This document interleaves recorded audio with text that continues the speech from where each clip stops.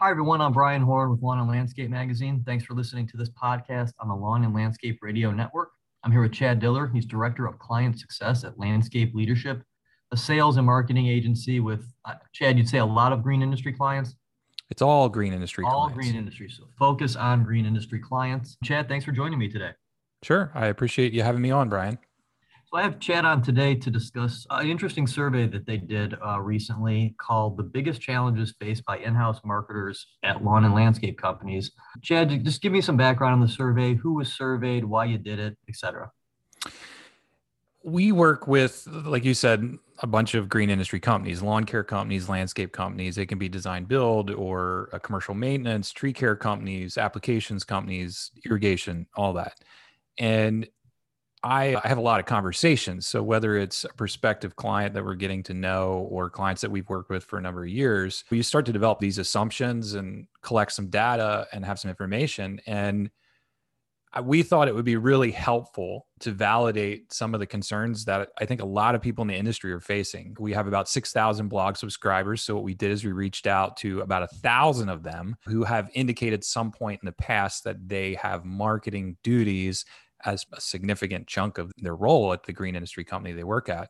And so we wanted to reach out to those people to verify some suspicions and experiences that we've had and heard about, to find out, are there collective problems that most of the industry is facing, specifically people in these roles.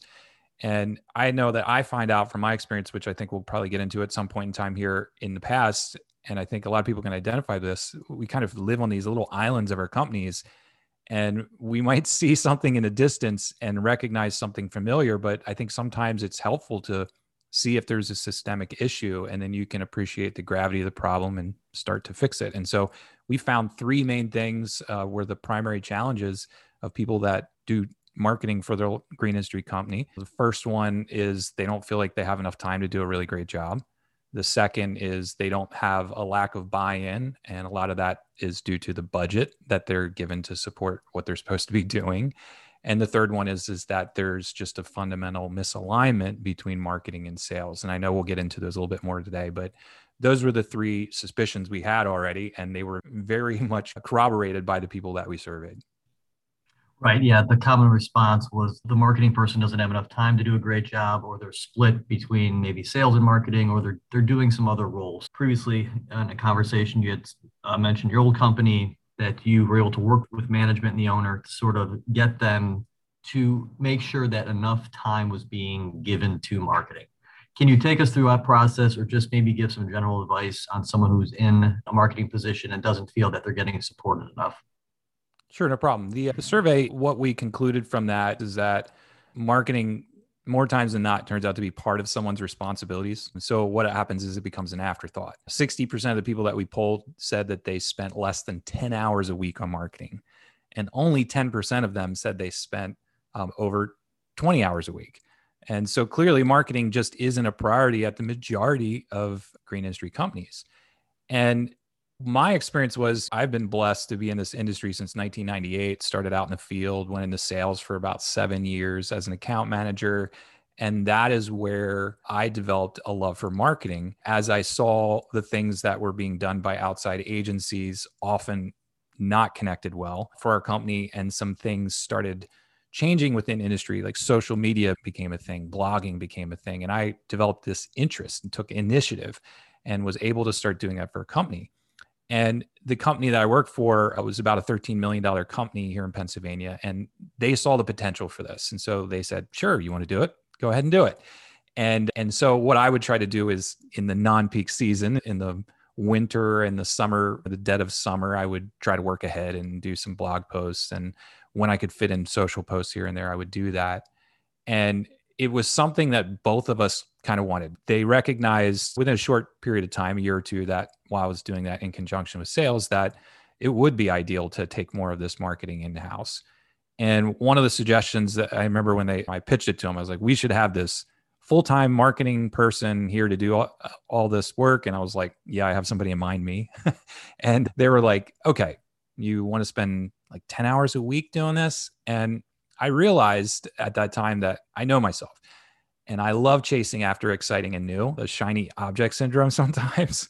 And I was afraid, you know what? I'm going to have such a passion about this. I have so much interest in this. What's going to happen is I'm going to give this all this attention and I'm going to neglect sales. Or I'm going to be frustrated because I have so much sales duties that I'm not going to be able to really pay attention to marketing. And so I just said, nah, it's not going to work.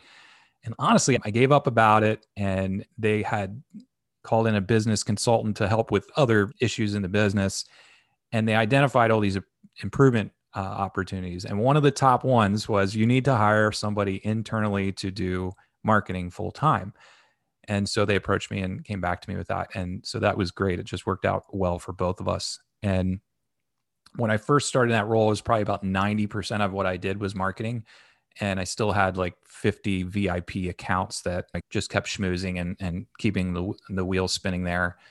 And about 10% of it was sales. And eventually we kind of phased it out and got the other team members to take over those accounts.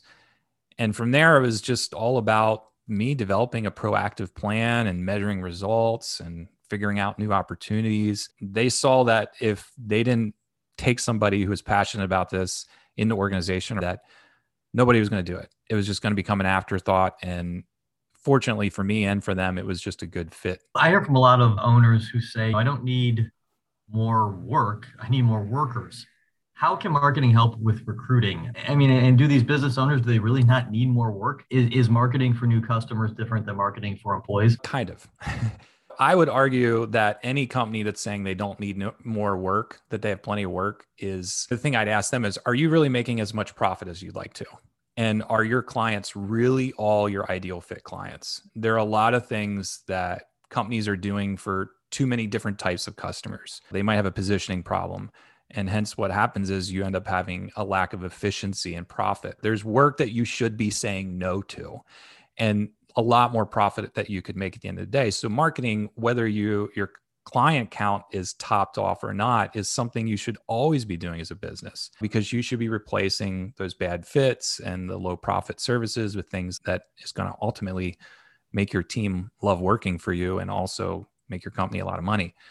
And recruiting, yeah, I mean, it's pretty similar to marketing. You still have to attract a customer. It just happens to be that this customer is somebody that's seeking a job, not looking for someone to build something or maintain something.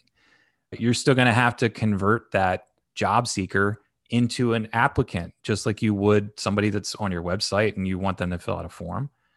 And you're still going to have to close the sale. In this instance, the sale is you giving an offer to a potential candidate and actually having them show up for the first day of work and be engaged and keep coming back. And then your customer, who's actually your new team members, you still have this delight phase where you have like a honeymoon with a new customer, where you have to keep them happy. You have to get them engaged. You have to help them to buy into the vision of what you're trying to accomplish together. And if that happens and you maintain a great relationship, then that's where you get your referrals. Just like you would get a customer referral, you'll have team members that refer their friends to work there. And so a lot of the things that you do for marketing to a prospective client, the overarching principles will apply to recruiting. You had mentioned part of what you did at previous company was you built a marketing plan. Mm-hmm. That's many layers to that, I'm sure. But what makes up an effective plan, and what are the first, couple of steps to getting that in the right direction? When I got hired for that position, I realized that it was my job to convince everybody that that was a good idea. And they were, at that time, I think when I started off, it was like a $200,000 marketing budget, and eventually went over 300,000 in a year. And I had to identify problems. I had to show how to fix them. I had to develop a plan. I had to spend the time to do it. And like we said, unfortunately, that isn't the case when people are in part-time roles. And I also had to get everybody on board to help people understand what we're doing, help them to be enthusiastic about it, and to really look at the bigger picture. Like, yeah, we're looking at more business here, but ultimately, I want to make you, the crew leader, I want to make you love your job more, because we're getting better fit clients. I want to have job security, so you don't have to worry about getting laid off in downturns. I have to do all those things. And so a lot of the people that we polled that are in these marketing roles say they have a lot of autonomy and freedom. But what I found is that a lot of them don't have a clear direction. And you have to have the budget, but then you also have to have the activities plan that are going to yield results so that people say, wow, this is a good idea to have this person in this role and it's working.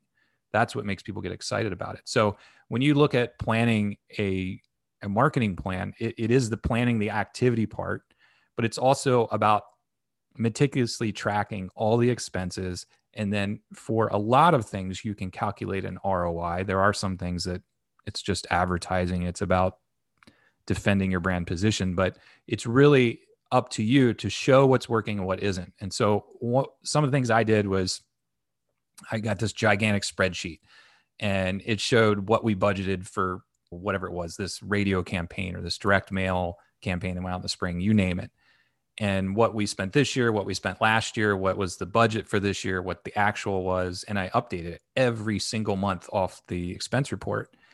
And I also, as I looked forward in the year and knew what activities we were going to repeat again, or maybe new initiatives, I would stay way ahead in that. So about 90% of your plan should be well in advance. I mean, you should be planning things 3 or 6 months in advance. There's no reason to come up against deadlines all the time and just be completely unprepared. You have to plan ahead. And if you don't do that, what happens is you end up being stressed out, not making a lot of insightful decisions, and you miss out on a lot of creativity if you're just trying to get the task done in time. And you have to figure out also who's going to do what. So any company, there will be things that the marketing person does in-house. It's a lot of minutia, coordinating, making sure things are sent and back and pushed out at a certain time frame, getting approvals and that sort of thing. But you also work with all these outside vendors, like people like us that build websites and generate content and do advertising, all that stuff. But then you have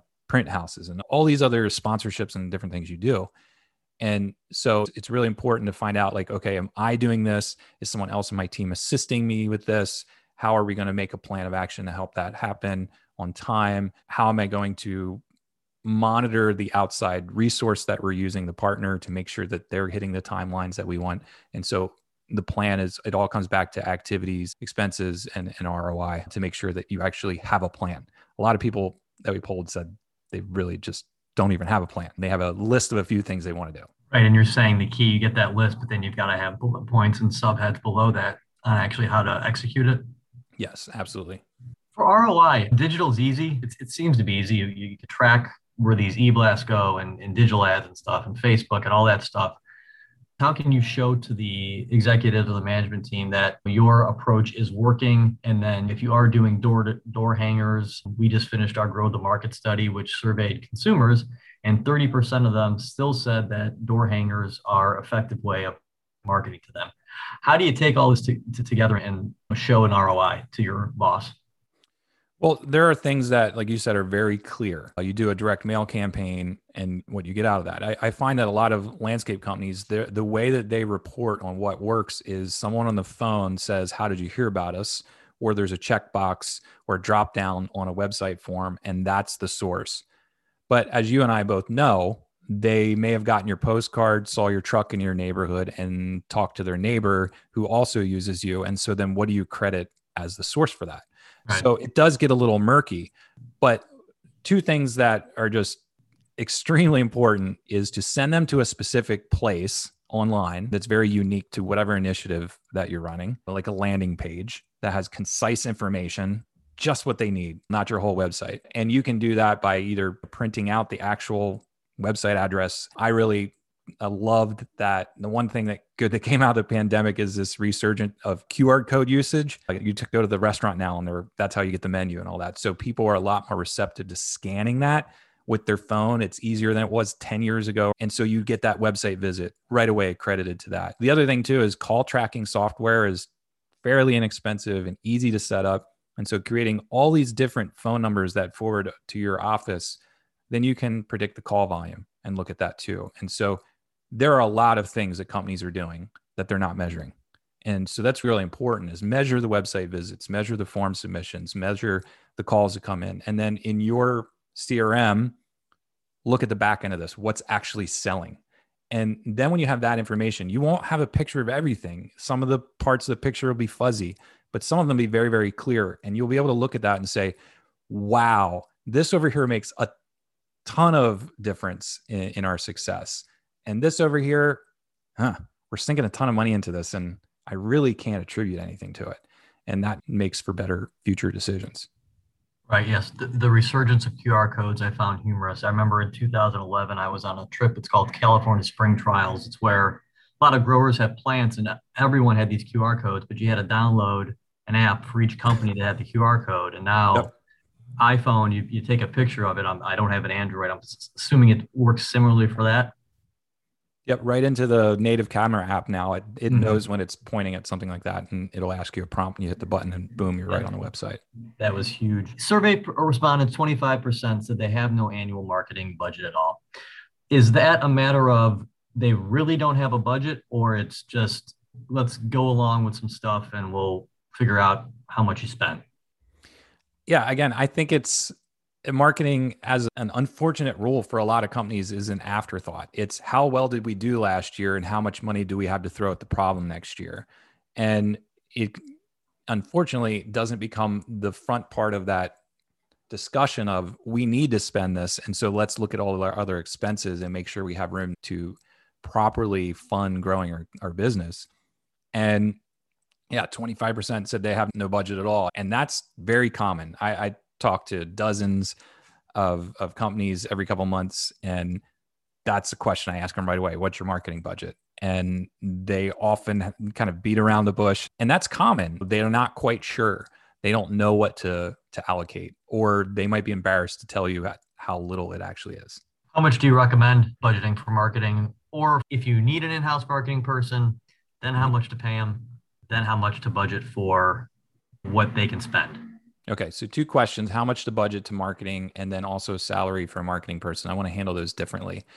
So, Small Business Administration recommends that you should take 7 to 8% of your revenue for if you're under $5 million and allocate that to marketing. So a lot of people are listening to this are like, holy crap, that's a lot of money. Mm-hmm. The larger your company gets, maybe that isn't quite as large. And especially when you start to dominate your market and have a huge market share, you'll have to do things to defend your position and make sure people know that you're still there, but you might not have to do the things that you did when you're in growth mode. And I think about half of the people that we polled, about 47% of them said they spend 1 to 3% of revenue. I would say if you're not doing that, start there and find out what doesn't work. Stop spending money on that and slap more money to the things that you see really work. And so I think when I look back at my experience in my last company, we were at 2, 3%. And we had a great impact because we were analyzing what was going on. A lot of these companies, they're spending less than 1% and then also not paying attention to how things are working. And so that's just a recipe for disaster. So it's really important to do that. And it does really depend on your attitude as a business owner, like how aggressive you want to be. I have clients that spend like 12, 13% because they're super aggressive and they're doing things that they know will give them a return. So it really depends. As far as hiring someone for a marketing role, again, I would encourage anybody that's listening to this, if you're getting to the point where you are, I would say at least $3 or $4 million, you really should start considering if you are making the person handling your marketing internally do too many things. It's going to rob them of passion and focus. And so when you get to that mark, that's probably a good sign that you need to have somebody that most of their role, if not all of it, is coordinating all this marketing. The first hire that I would make is a marketing coordinator. It was where I started out with the company that I was with. And really, that's what you're doing. You're coordinating a lot of things. You're not an expert in a lot of things. You'll learn things along the way, but you're relying on outside experts, print people, graphic designers, content creators, website designers, advertising agencies, all that. And then as your company grows, maybe you advance to a level in your marketing expertise where you could actually be like a marketing director and have some people underneath you that are coordinating that. And so the entry level salary, again, it varies for market. I hate to make generalizations, but the person that you're hiring to do that should be probably around $50,000 a year. If you hire anybody less than that, they might not have the type of expertise or organizational skills or passion that you're looking for. But you could certainly pay someone over $100,000 in a marketing role if they're doing higher level expertise things or taking some of that work from outside vendors and actually doing some of the mechanics themselves, like running social campaigns, creating email campaigns, doing that sort of thing. Right. The last thing I wanted to touch on was another 25% of respondents said they believe they communicate and work well with those on the sales team to drive growth for the company. 25% is not a lot. So, No. how do you align sales and marketing? Well, there's some practical things that you can do here. I mean, that's sad. I mean, 75% of people are in a marketing role and feel like the sales team has no appreciation for what they do, no connection, no support. And that's really unfortunate. I think salespeople, I mean, I was a salesperson, you're busy. You got estimates to get out, calls to get back, fires to put out, all kinds of things to do. And so you're generally fixated on all the stuff you need to do and the customers. And a lot of times salespeople, they have no clue what marketing is doing. And the other thing that I've seen in the past too is maybe there's a certain type of service that your company offers, or maybe it's a certain client subset, like the commercial business or whatever it is. And you always have some of these people on a sales team that feel kind of slighted because the marketing budget isn't devoted to what they want to sell or what will support them. Mm-hmm. Really, that's not the marketing person's job to explain to them why that serves the best interests of the company. That's the company owners or the company leadership's job to explain to them, listen, these are the priorities and these are the reasons, and try to help them to get on board, because that creates some friction between sales and marketing.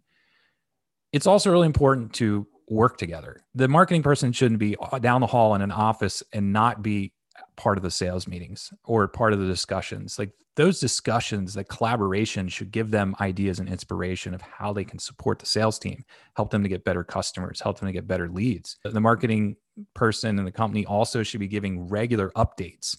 Like, we got X amount of leads in for this type of business. Joe over here, he closed this much. Attaboy, this is awesome. They need that feedback because there's so many activities, especially if you're working like in residential, there's so many activities that you probably don't see the impact that good marketing is making on your success.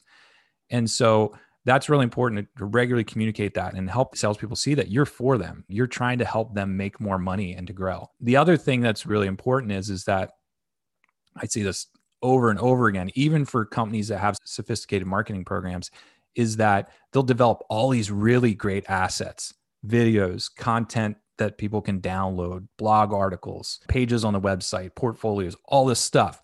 And the salespeople a lot of times will be out there doing the old school thing where they're relying on their personality and a pitch deck or a proposal to sell the services. And they are not leveraging the power of these assets that are out there, just including them in an email or asking people to check this out or whatever. And so a lot of times marketing, the way that you can kind of unite the two departments into one is to show them that you're creating them not just to generate leads, but also to help them close deals more easily. And as you work together in these meetings and have discussions and get ideas, then that will help to make you feel like you're all part of one cohesive team.